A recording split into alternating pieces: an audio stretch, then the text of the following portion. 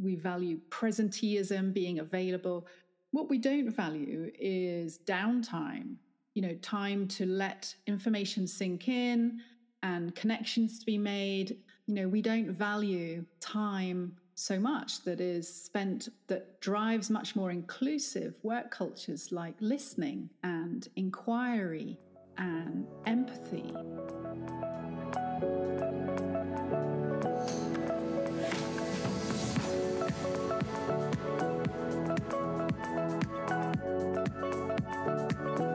Hello, this is Joanna Herbst, and I welcome you to another episode of Reaching Your Goals. Reaching Your Goals is a career podcast where I sit down with truly inspiring individuals and we dig deep on leadership and career-related topics to give you the insights to get from motion into action and make things happen. That's why we are here. And in case you wonder, depending on the day, I either work as a certified executive and career coach or a management consultant, and I have an MBA from NYU Stern School of Business. My mission is to inspire you to reach your goals, lead with kindness, and have some fun along the way.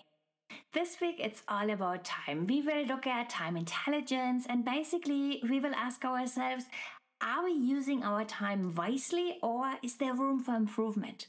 And yes, that is important since time is the most precious resource we have. So really taking a moment to reflect, what is our return on time? Can we do any better? Is time well spent? And I have the best guest for it. It's Helen Beedham. So Helen, she works with businesses and HR leaders to create time intelligent organizations that gain a better return on the time their employees invest in work. She is an organizational expert, speaker, host of the Business of Being Brilliant podcast, and author of The Future of Time, How Reworking Time Can Help You Boost Productivity, Diversity, and Well-Being, winner of a UK Business Book Award earlier this year. Helen has over 25 years experience in corporate workplaces and professional careers with expertise in organization and team effectiveness, HR, diversity and inclusion, culture change, people management, and time management. She is regularly featured in the press, including the Financial Times, Forbes, Fast Company, the HR Director, and HR Review. She's a mom, stepmom of 3. She loves running, swimming in the sea, and her unruly pet chickens. Helen is based in the London area in the UK. And before we jump in, let me quickly ask you, have you already rated and reviewed this show in Apple Podcasts and in Spotify? If not, maybe today is the day. And while you're at it, could you please also tell at least one friend about the show? You helping me spread the word about the show means the world to me. Thank you. And now it's time to focus on time intelligence. Helen, it's great to see you again. How are you doing today? Thank you so much, Hannah, for inviting me on the podcast. And I'm really well. I'm well today. I'm quite relaxed because I took last week off on holiday with my daughter and went down to the coast in Cornwall and enjoyed a bit of sea swimming, as you mentioned. So I feel much refreshed for that. Nice. Okay, so that's perfect for recording today. And to get things started, I would like to start with a few rapid fire questions. Short questions, short answers. Are you ready? I'm ready. Perfect. Time plays such an integral role in your work. If you could travel to any year in a time machine, what year would you choose and why? Good question. I'm not that adventurous, so I don't think I'd travel forward, although I'm kind of curious to know what the future holds. But I think I would travel back in time to the Georgian era in the UK, where I could just see kind of grand people in grand country houses living a really grand life, because one of the things I love doing in my spare time is going around old National Trust properties and imagining how people used to live. So I would go back to the Georgian era, I think. So intriguing. And as I said, you published your first book. What is one of your all-time favorite books? Probably my all-time favorite book, it's not a business book, it's fiction, is 100 Years of Solitude by Gabriel Garcia Marquez. Just an incredible book for so many reasons. And say, if you could have dinner with any famous person, dead or alive, whom would you invite? Golly, who would I invite? Probably Michelle Obama, because she's just such an incredible, inspiring figure and incredibly grounded at the same time. And I'd love to pick her brains on what it's like to be, married to the president of the United States. So maybe you should invite him, huh? Yeah. Get them both for dinner. And maybe she will be also the answer for the next one. Who is one of your role models? Golly, it's funny. I sometimes get asked this, and I'm always slightly stuck for an answer. Would probably say my dad, my father, who grew his own law firm business, never went to university, but super entrepreneurial and capable, and had a really strong sense of community spirit as well. Wow. You just mentioned your dad. How would your family and friends describe you in one word? They'd probably laugh at the question. Quirky. Do you want to share more about quirky? I'm getting curious now. Yeah, sure. I think they would say I care a lot about people and doing things well, and I'm a very family-oriented person, but I also have my big, bold challenges that I like to pursue and odd habits like supporting our local wild hedgehogs who are endangered. So I feed them every night and I love watching them every evening outside our door. So that causes a lot of amusement amongst my family who have learnt to go with my little hobbies like that. I love it. I love it.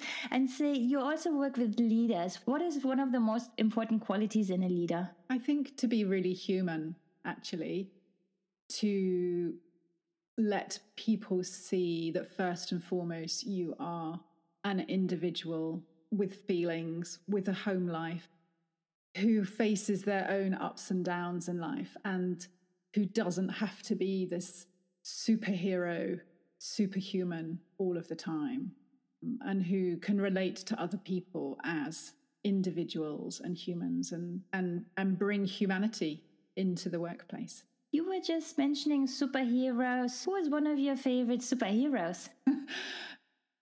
Do you know what?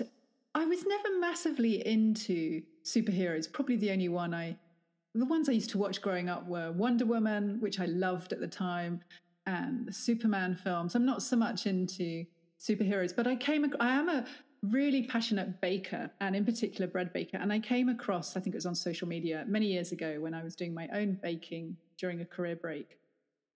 And it was a small business in a different part of the country called Baker Girl. And it had the superhero black mask. And I just loved the whole concept of that, combining my love of baking with a superpower. So I'd probably go for something that doesn't really exist, but that would be my ideal superhero. Better. Yeah. And last question for the rapid fire. What is the best advice you've been offered in your personal or in your professional life? This advice has always stayed with me, and it's one I readily share with others, and that is to always have a really good plan B. So you might have the plan A that you're really motivated to achieve, or the things you want to do in work and in life. But sometimes we just need a really good plan B that we feel just as excited about, that we could really see ourselves living and doing, that isn't a trade-off, but is just a different path that you could go down. And that advice was given to me at a quite challenging time in my life, and it helped me enormously. And now we already got to know you a little bit, but I'm curious how you ended up where you are today. Could you please share the key milestones? Yeah, sure. So the first milestone really was my first job post-university, not my first job ever. I'd done lots of holiday and summer working. But I worked at Harrods, the department store, as a graduate trainee on their management program, but quickly ended up working for one of the directors instead of continuing with the program, and got involved in troubleshooting problem areas of the store and also managing the big twice yearly annual sales, which was when the whole store turned upside down and operated quite differently for a couple of weeks. And that was a milestone because it taught me, first and foremost, that I wasn't passionate about retail. So I didn't see a future in that industry for me. But it did teach me that I loved working with people and teams and helping them make changes happen successfully, and to help problem solve in teams and organizations. So that really was the milestone that led me into the larger part of my career, which was as a management consultant for what was then called Towers Perrin. It's gone through a couple of mergers. It's now called Willis Towers Watson, huge global firm. And the part of the business that I worked in was like a big five consultancy. We managed big organizational, people, and HR related changes. And that's really where I grew all my business and management and people skills. Did a lot of kind of training and development, grew my self-awareness, understanding of how people interact and team dynamics, learnt facilitation skills, how to design workshops, and all sorts of great transferable technical skills around kind of client relationship management, becoming a trusted advisor, all of that. And I remember, though, up until that point, I had really struggled with self-confidence and never felt that confident in my abilities. And actually, at one point, again, another difficult time in my life, my father had died very suddenly, and I was struggling a lot with my well-being and social anxiety. But I had this moment on the sofa talking to friends, colleagues about a work topic, a project we were working on. And I suddenly I had this light bulb go on in my head. What if I spoke up more? What if I took the initiative more?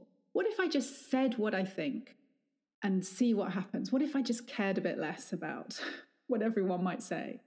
And that was a real turning point. And people said to me very soon after, we've really noticed a shift in, how you're driving ideas, how you're leading, you're really coming into your own in your role. And that moment's always stayed with me. But also that whole 15 years I spent at that organization, I was really fortunate to work with some amazing colleagues who were great mentors and great coaches and great people managers. I just learned so much from them, as well as having a huge amount of fun together, often on projects for a long time away from home and very long hours, but still really enjoyed the company I worked with.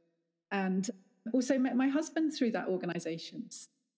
That was something I never thought would happen either. So that's definitely a milestone. Yes. That was both overlaps in my work and home life. And as a result of that, became a stepmother to two, and then eventually mum to a third as well. I think my fourth milestone was a year or so after our daughter was born. She's now 11, nearly 12. I took her along to kind of baby and toddler group in the next door village. And I happened to be sitting next to another mum and baby girl. And we got chatting. Discovered we were both professional women with careers in the city, both on maternity leave, both wondering about what work life looked like post our first baby. And she became a great friend and actually a business partner. I ended up helping her grow a professional network she'd set up, and then became the first employee and a director and business partner, and helped her grow the business together. So that was a big milestone because it marked the start of a more entrepreneurial direction in my career, where I was instead of working with big corporates and being employed in a big corporate, I was working for a very small startup. Initially, we all worked for free in a voluntary role. And I wore many hats. We all wore many hats. We managed everything ourselves, but kind of designing the website, really. So I learned a load of technical and digital skills that I didn't learn in my corporate role because there was always someone else whose job it was to do that. So that was a big milestone. And then I think my kind of final milestone really was when I'd made the decision that it was time to strike out on my own and think about the next decade of my working life. I realized it was a kind of now or never moment to try work freelance and grow my own business. And it was a conversation. I was having lots of conversations with different people about managing career transitions and what had helped them, their transition moments. And I spoke with another author and speaker that I knew, and she mentioned her publisher to me. And as a result of that conversation, about 6 weeks later, I was holding a publishing contract for my own book, which kind of 2 months earlier, I'd had no clue was going to happen. So that was fast. Yeah, really, really fast. And it was just as we were going into the first winter of lockdown. So I was like, okay, that's what my winter's going to look like. Yeah. And then on the back of that, that published in March last year. And then really, I guess the next evolution of that milestone was winning the National Business Book Award this year, which was a really significant moment and has, been a source of, unexpected joy and added, I guess, to my credibility and my business as well. So, yeah, those were probably the key milestones, certainly work-wise, and a few life ones in there as well. Thank you so much for sharing. We actually do have quite a lot in common. It's like the background is also consulting, business, now coaching. So we share quite a few things here. And I love your journey from going from retail into consulting and then down the entrepreneurial road. So I think this is how careers go these days. What is the common thread there? Well, I think if you'd asked me that, earlier in my career, I wouldn't necessarily have known the answer. I think it's always easier to figure that out with a bit of hindsight, and I have over 25, 30 years of career to look back on now, but hopefully many more years ahead.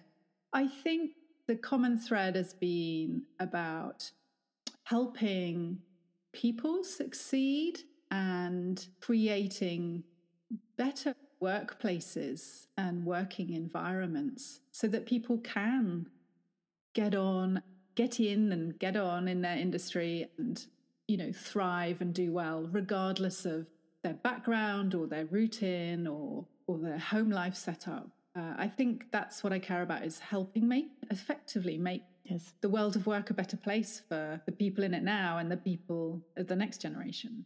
My assumption is that you value diversity very highly. I also listened to a few of your podcast episodes, so I think that is a safe bet. What does diversity mean to you? Yeah, you're right. I do. And it's something I've become increasingly interested and involved in, I would say, over the last 10 years or so. I think it comes partly from a strong sense of fairness. I want things to be fair for everybody. I don't like thinking that there are barriers that disadvantage certain people and certain groups. And I hate, a lot of kind of accepted social attitudes like ageism.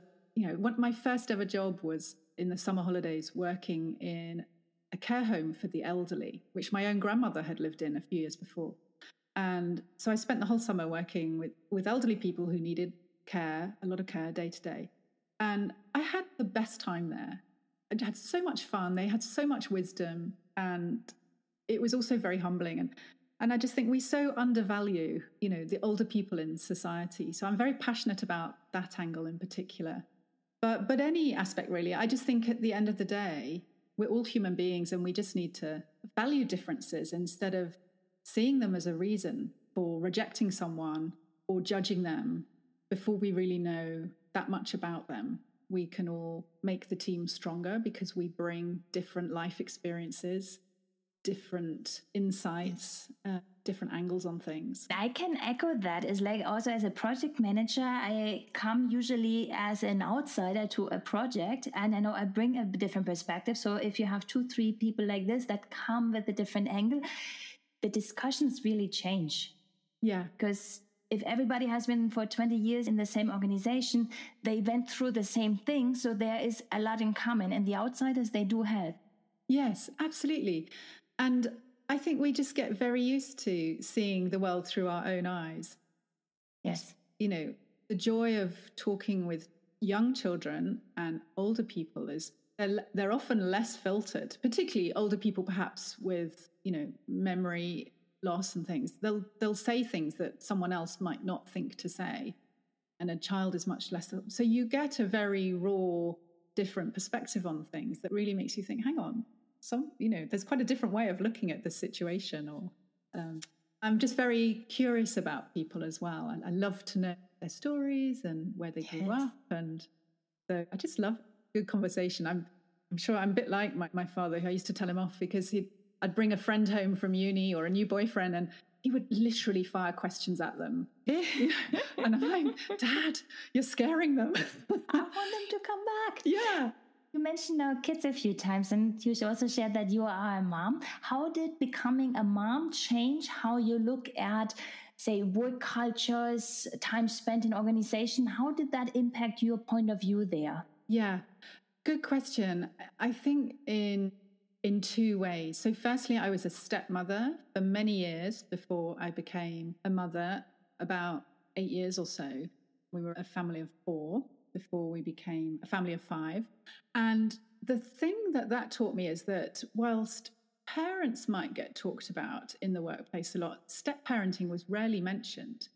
So we kind of fell between, kind of people without children and people with children. Step parents is quite a different set of category. And it's quite different role and it's quite different experience. And I had no role models either. I had very few people to talk to. I never thought about that. No, everyone else I knew my age was having their own children. So it was really good when I finally did kind of come across a few people that were step parents first. I think the second thing I would say, and this became much more real to me when our daughter was born, is although I'd worked with many friends and colleagues and clients who were working parents who talked to me about, the challenges of managing parenting alongside a career, I got it at a rational level, but I really got it at a visceral level when it happened to me. And I suddenly realized, I really understood why they said, no, I can't come out for drinks after dinner. No, I can't dial in on my non-working day. No, I do have to leave the office at 4:30 to get the train home to pick my child up from childcare because we don't have relatives living near us and there's no one else that's going to do that. And I just didn't quite get the reality of that until it was me saying those things. Yeah. So I think, and that's a real challenge and it's back to the diversity point, when someone has a very different experience, and family setup, how do we really allow for that and understand it if it's not our own experience? And when I was reading about you, the word time intelligent was popping up everywhere. How do you define time intelligent? Yeah, so that's right. That's, I guess, the core concept in my book. So I talk about time intelligence and growing our time intelligence as individuals and as teams and as managers and leaders and across organizations. And it's about our ability to invest our time wisely and thoughtfully and effectively, and to see the best possible return on that investment. And I really don't mean in terms of just efficiency or, financial return. I mean it in the broadest sense. So growing a time intelligent team and organization for me means clearing away the things that stop people from working really productively. So looking at the organization holistically and saying, what helps people make the best use of their working hours and what gets in the way. So what does typically get in the way? Oh, lots and lots of things. So I would say sometimes it's kind of organizational clutter, lots of lines of layers and bureaucracy. Often it's processes that are quite complex. They have lots of rework involved. Often it's just the way work is commissioned and managed. So one of the things people often said to me when I was researching for the book is, we put all this time in preparing, say, a board paper, and only for the manager to then rewrite half of it or, make or request something at the last minute when we could have worked on it earlier. So there's a whole lot of rework and duplication of effort. And at the end of the day, the paper wasn't even read by the people there because they had too many papers to read. Yes. So things like that really cause wasted time in organizations. But it's also about things about the way we are managed and rewarded as individuals. If we are only, measured and rewarded for, say, the number of hours we spend charging to clients or, achieving sales targets, then we'll do everything possible, and the more we exceed it. So overwork becomes, and overachieving that becomes rewarded even more with bigger bonuses. but then that takes time away. What isn't rewarded is time for managing and developing other people, for supporting one another through employee resource groups or networks, for playing really valuable non-financial contributions as well. I had that discussion earlier today, is that everything that is more on the softer side is not valued. Sometimes it's not even undervalued, it's just not valued. And that is a pity. Yeah, I think that's right. And I think what we value in the book, I talk about some of the norms in our society around time and what we typically value and what we don't value. So we value things like busyness and urgency and speed and instant responses and gratifications, and we value presenteeism, being available. What we don't value is downtime, time to let information sink in and connections to be made, unconsciously when we're not focused on a task. We don't value time so much that is spent, that drives much more inclusive work cultures like listening and inquiry and empathy and advocacy, because it's not task related. It's not going to get us to the next sale quicker. Yes. And in business, you always learn, if you cannot measure it, you cannot manage it. So I guess that is also driving a lot the focus on this kind of KPIs. And you said before that for time intelligence, like when you measure the return on it, is not just the productivity, the efficiency, there's more behind it. What are other KPIs you can actually use to measure whether you are investing your time wisely? I think there are some simple ones. It's a great question because it is a difficult topic.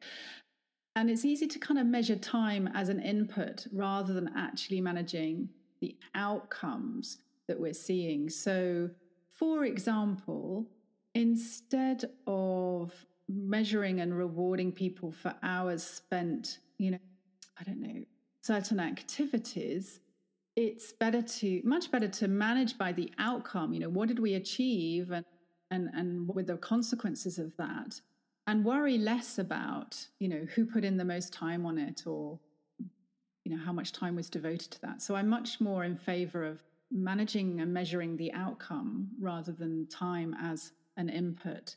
But I think back to what we were talking earlier about, the non-financial contributions that people make. There are some organizations that now formally measure and recognize and reward times that people spend running and contributing to employee resource groups or employee networks. And they put built into those people's performance, goals. They might say, okay, 20% of your time is going to be spent doing that because we recognize the value that builds grows in our organization. That is valuable time because you are helping to connect people and grow healthy, strong social bonds and supportive communities. And we recognize we need that as a business. Without that, we're not going to operate as well as a business. So I think that's an example of what companies can do much more easily. I think that is also giving more autonomy to the individual, and that autonomy is linked to motivation. And we need to have people that feel motivated and inspired by their jobs. Otherwise, the quiet quitting, I guess, is something that might happen there. Yeah, absolutely. And there are lots of different ways of looking at it. And I think your point about autonomy is so true and very good. The more we manage by outcomes and manage performance really well, which is often something we don't do very well because sometimes it's uncomfortable and it involves difficult conversations. We allow ourselves as managers to step back from micromanaging all the activity, and that can mean giving people more freedom and trust and flexibility to just get the job done however and whenever they can do that, as long as they're delivering on time and to quality. That's the main thing you need to worry about. But it requires a different approach as a manager. And so there's quite a lot of interesting research out there about how we all spend our time wrapped up in meetings. Like average is 80% of our time in meetings. But a lot of those meetings are about managing the progress of work. And actually the effect that it has is to reduce people's autonomy. Whereas if you take away lots of those meetings and instigate things like meeting-free days, then the autonomy, the responsibility for making progress with the work and then reporting on the progress they've made it sits much more on the individual employee's shoulders. So they have become more accountable and therefore also more motivated to deliver better. For somebody who is in an organization where those things are not yet valued, is there any advice that you have what the individual can do to really improve their time intelligence? Yeah, great question. There is. It's not just something that we can work on individually as well as in our teams, but I think we also have a responsibility to ourselves and to others, to whether that's colleagues or family members and friends, to manage that well. So I have some checklists on my website that people might be interested in downloading, a checklist if you're just an individual thinking about how you manage your time, but one also if you're a manager of other people, of a team, to think about that too. And what I suggest is you take a few minutes, maybe look at the checklist, and it asks you a few questions about how often you do certain things and how are you spending your time, and whether you're spending it on the things that are going to get you closer to your goals, but also leading the kind of life you want to lead. Because I think the problem is we get so wrapped up in a cycle of busyness that we quite often drift off the path that will lead us ultimately to living the kind of life we want to lead. So that means sometimes we need to take this step back to really see where are we? Is that where I want to go before we, as you say, are getting stuck in the cycle of business? Exactly. So a little practical step I would suggest, and I do this every week, is the end of each week, I take 5 or 10 minutes with a cup of tea or a glass of wine in hand to look back over my week. And I do 3 things. I reflect on the week I've just had, and I say, okay, what did I spend my time on, and how did that feel, and what happened as a result? Then I celebrate. I make a note of my 1, 2, or 3 things that I'm really proud of that week that may only matter to me, but I want to recognize that. And then the third thing is I look ahead and I plan and I say, okay, next week, in the time I've got, what are the things that are really important to me to do and to spend time on? So I do that every week, and that sets up my plan. And I come back to it each day the following week. And I actually do a little version of that each day. And I say, okay, today I've probably got 20 things that I'd like to do, but I don't have time. So looking at my plan for the week, what's most important today? Today happens to be Friday.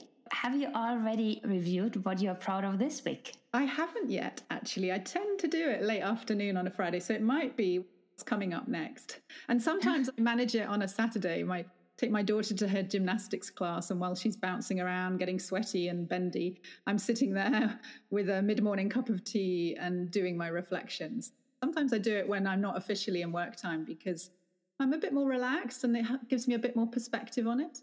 Basically, for anybody listening, if they want to get a better handle on their time, that means they should, to follow your example, take some time at the end of the week to really see how was the week, what am I proud of, what can I work on, what am I planning to do for next week? Because that allows us to do this step outside to really see what's happening. Like we are taking a different perspective here. Yeah, that's right. It's just creating a little pause in the busyness to reflect and to notice what we're spending our time on, because that's the very first step in growing your time intelligence. Is if we don't pay attention to it, to how we spend our time, we can't think about how we want to change it. So I build in these little ways of noticing and being much more intentional about how I spend my time. It never goes 100% perfect according to plan. Yes.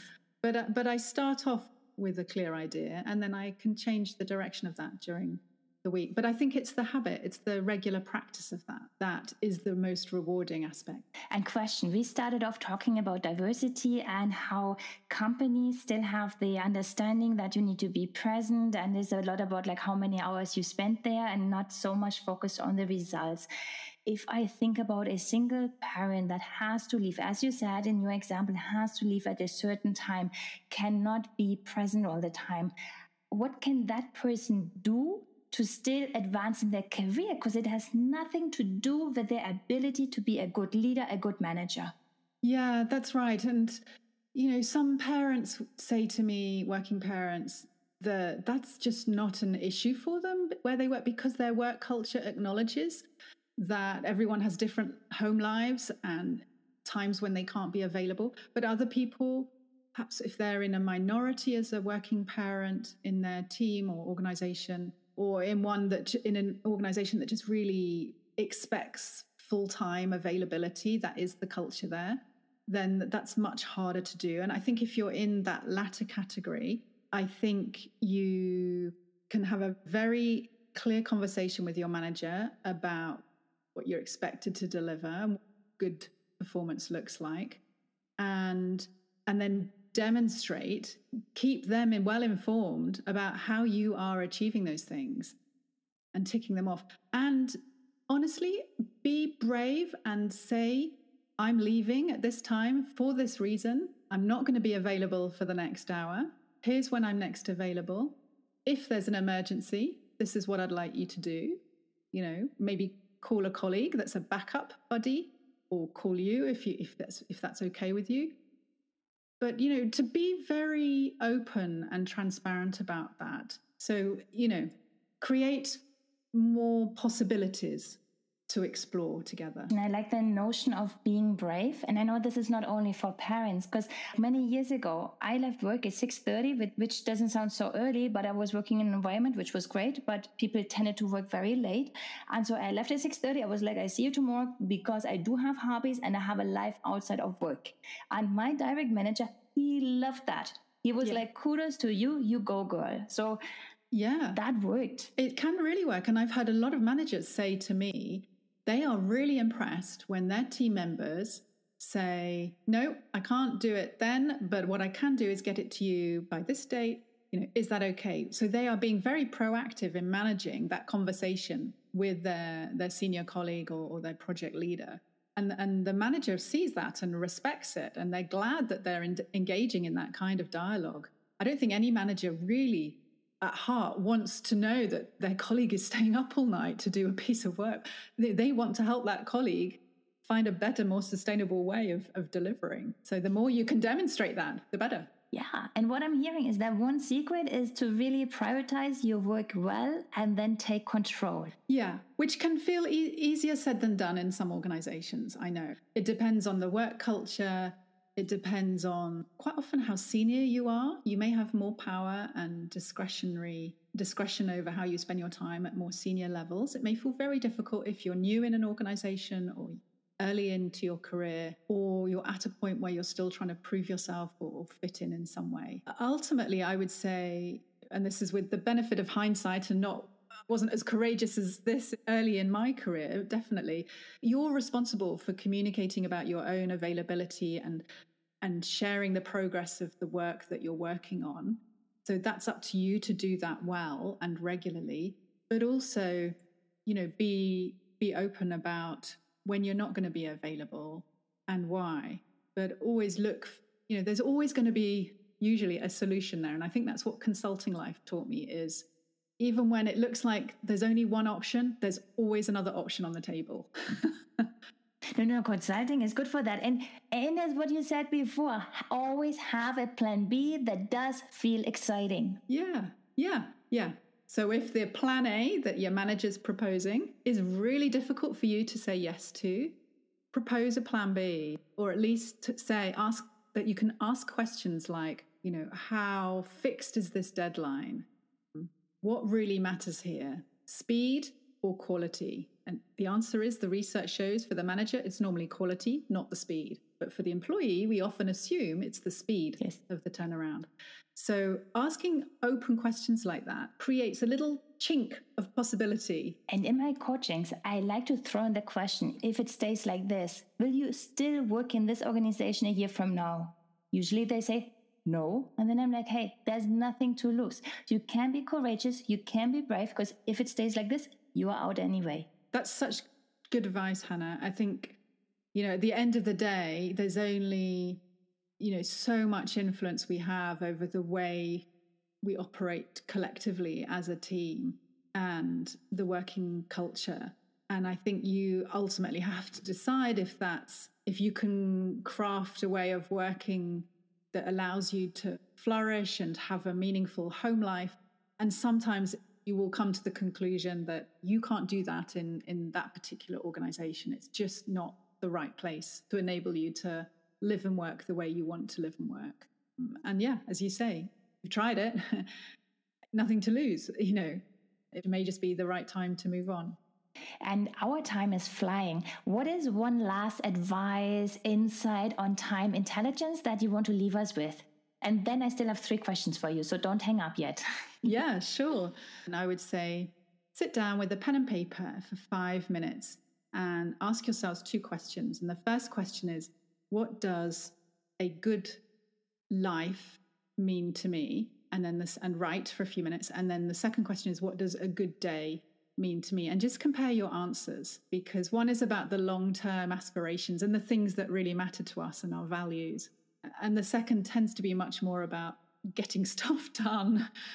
And often the differences help us realize there's some things I might want to change in the day-to-day that will help me achieve the longer term picture. Oh, I love it. I will try it as well. Thank you so much. So as said, a few more questions. What is coming up next for you? Well, there is continuing to chat with guests on my own podcast, The Business of Being Brilliant, which I do in series. And the next series will be out in the autumn. There is hopefully working with more teams and leadership teams to grow their own time intelligence, and also do some group coaching programs for people. I am mulling over book 2, which I always feel really nervous talking about, because there's that voice in my head that says, what if you don't actually get round to writing it? Yeah. But I would love to write a second book, and I have an idea on that, and even a working title called People Glue. And it's about how to create sticky organizations where people want to stay. And I think a big goal that I have, because I love to have a big goal, is to be able to deliver a TEDx talk about time intelligence. I love it. And say, who else should I have on this show? Yeah, actually, a suggestion that I would recommend, if she's happy for me to name her here, is someone I collaborate with a bit, who's a very generous collaborator, and she's called Charlotte Wiseman. She is a professional psychologist, and she helps teams and organizations to fulfill their potential and work at their best and perform at their best. And fantastic insights and sessions. So she knows the workings of our minds very well, and also looks and advises very well around resilience and positive habits and personal growth and managing a sustainable work life. I will ask you for the introduction afterwards. Sure. So for everybody who wants to stay in touch with you, they should buy your book, The Future of Time, How Reworking Time Can Help You Boost Productivity, Diversity, and Well-Being. Then as of fall, they can tune in to your podcast again. It's called The Business of Being Brilliant. And how else can people stay in touch? Thank you, Johanna. So they can follow me on LinkedIn, Helen J. Beedham, and I have my website, helenbeedham.com. Those are probably the best ways. And then I'm on various other social media channels. But those are probably the 2 best routes. I have a monthly newsletter and a blog as well. So if you want to hear the latest bit of thinking, or want to come along to one of my free monthly webinars, where I do half-hour webinars on different aspects of time intelligence. And if you want to get the invitation to that one each month, just visit the website and you'll see the sign-up form there. Perfect. Thank you so much for joining me today. This was super, super interesting to learn more about time intelligence and talk everything that's work related. Thank you. Thank you, Hannah. It's been an absolute pleasure talking with you.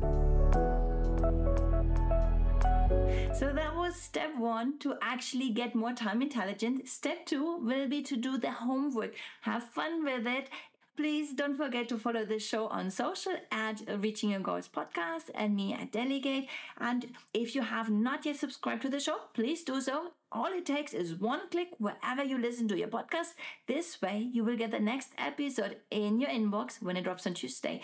And if I can ever be of any help with my coaching hat on, just send me a message at johanna.herbst@delegate.com. You will find the address also in the show notes. And with that, we are done for today. We are one step closer to reaching your goals. Talk to you guys next time. Bye.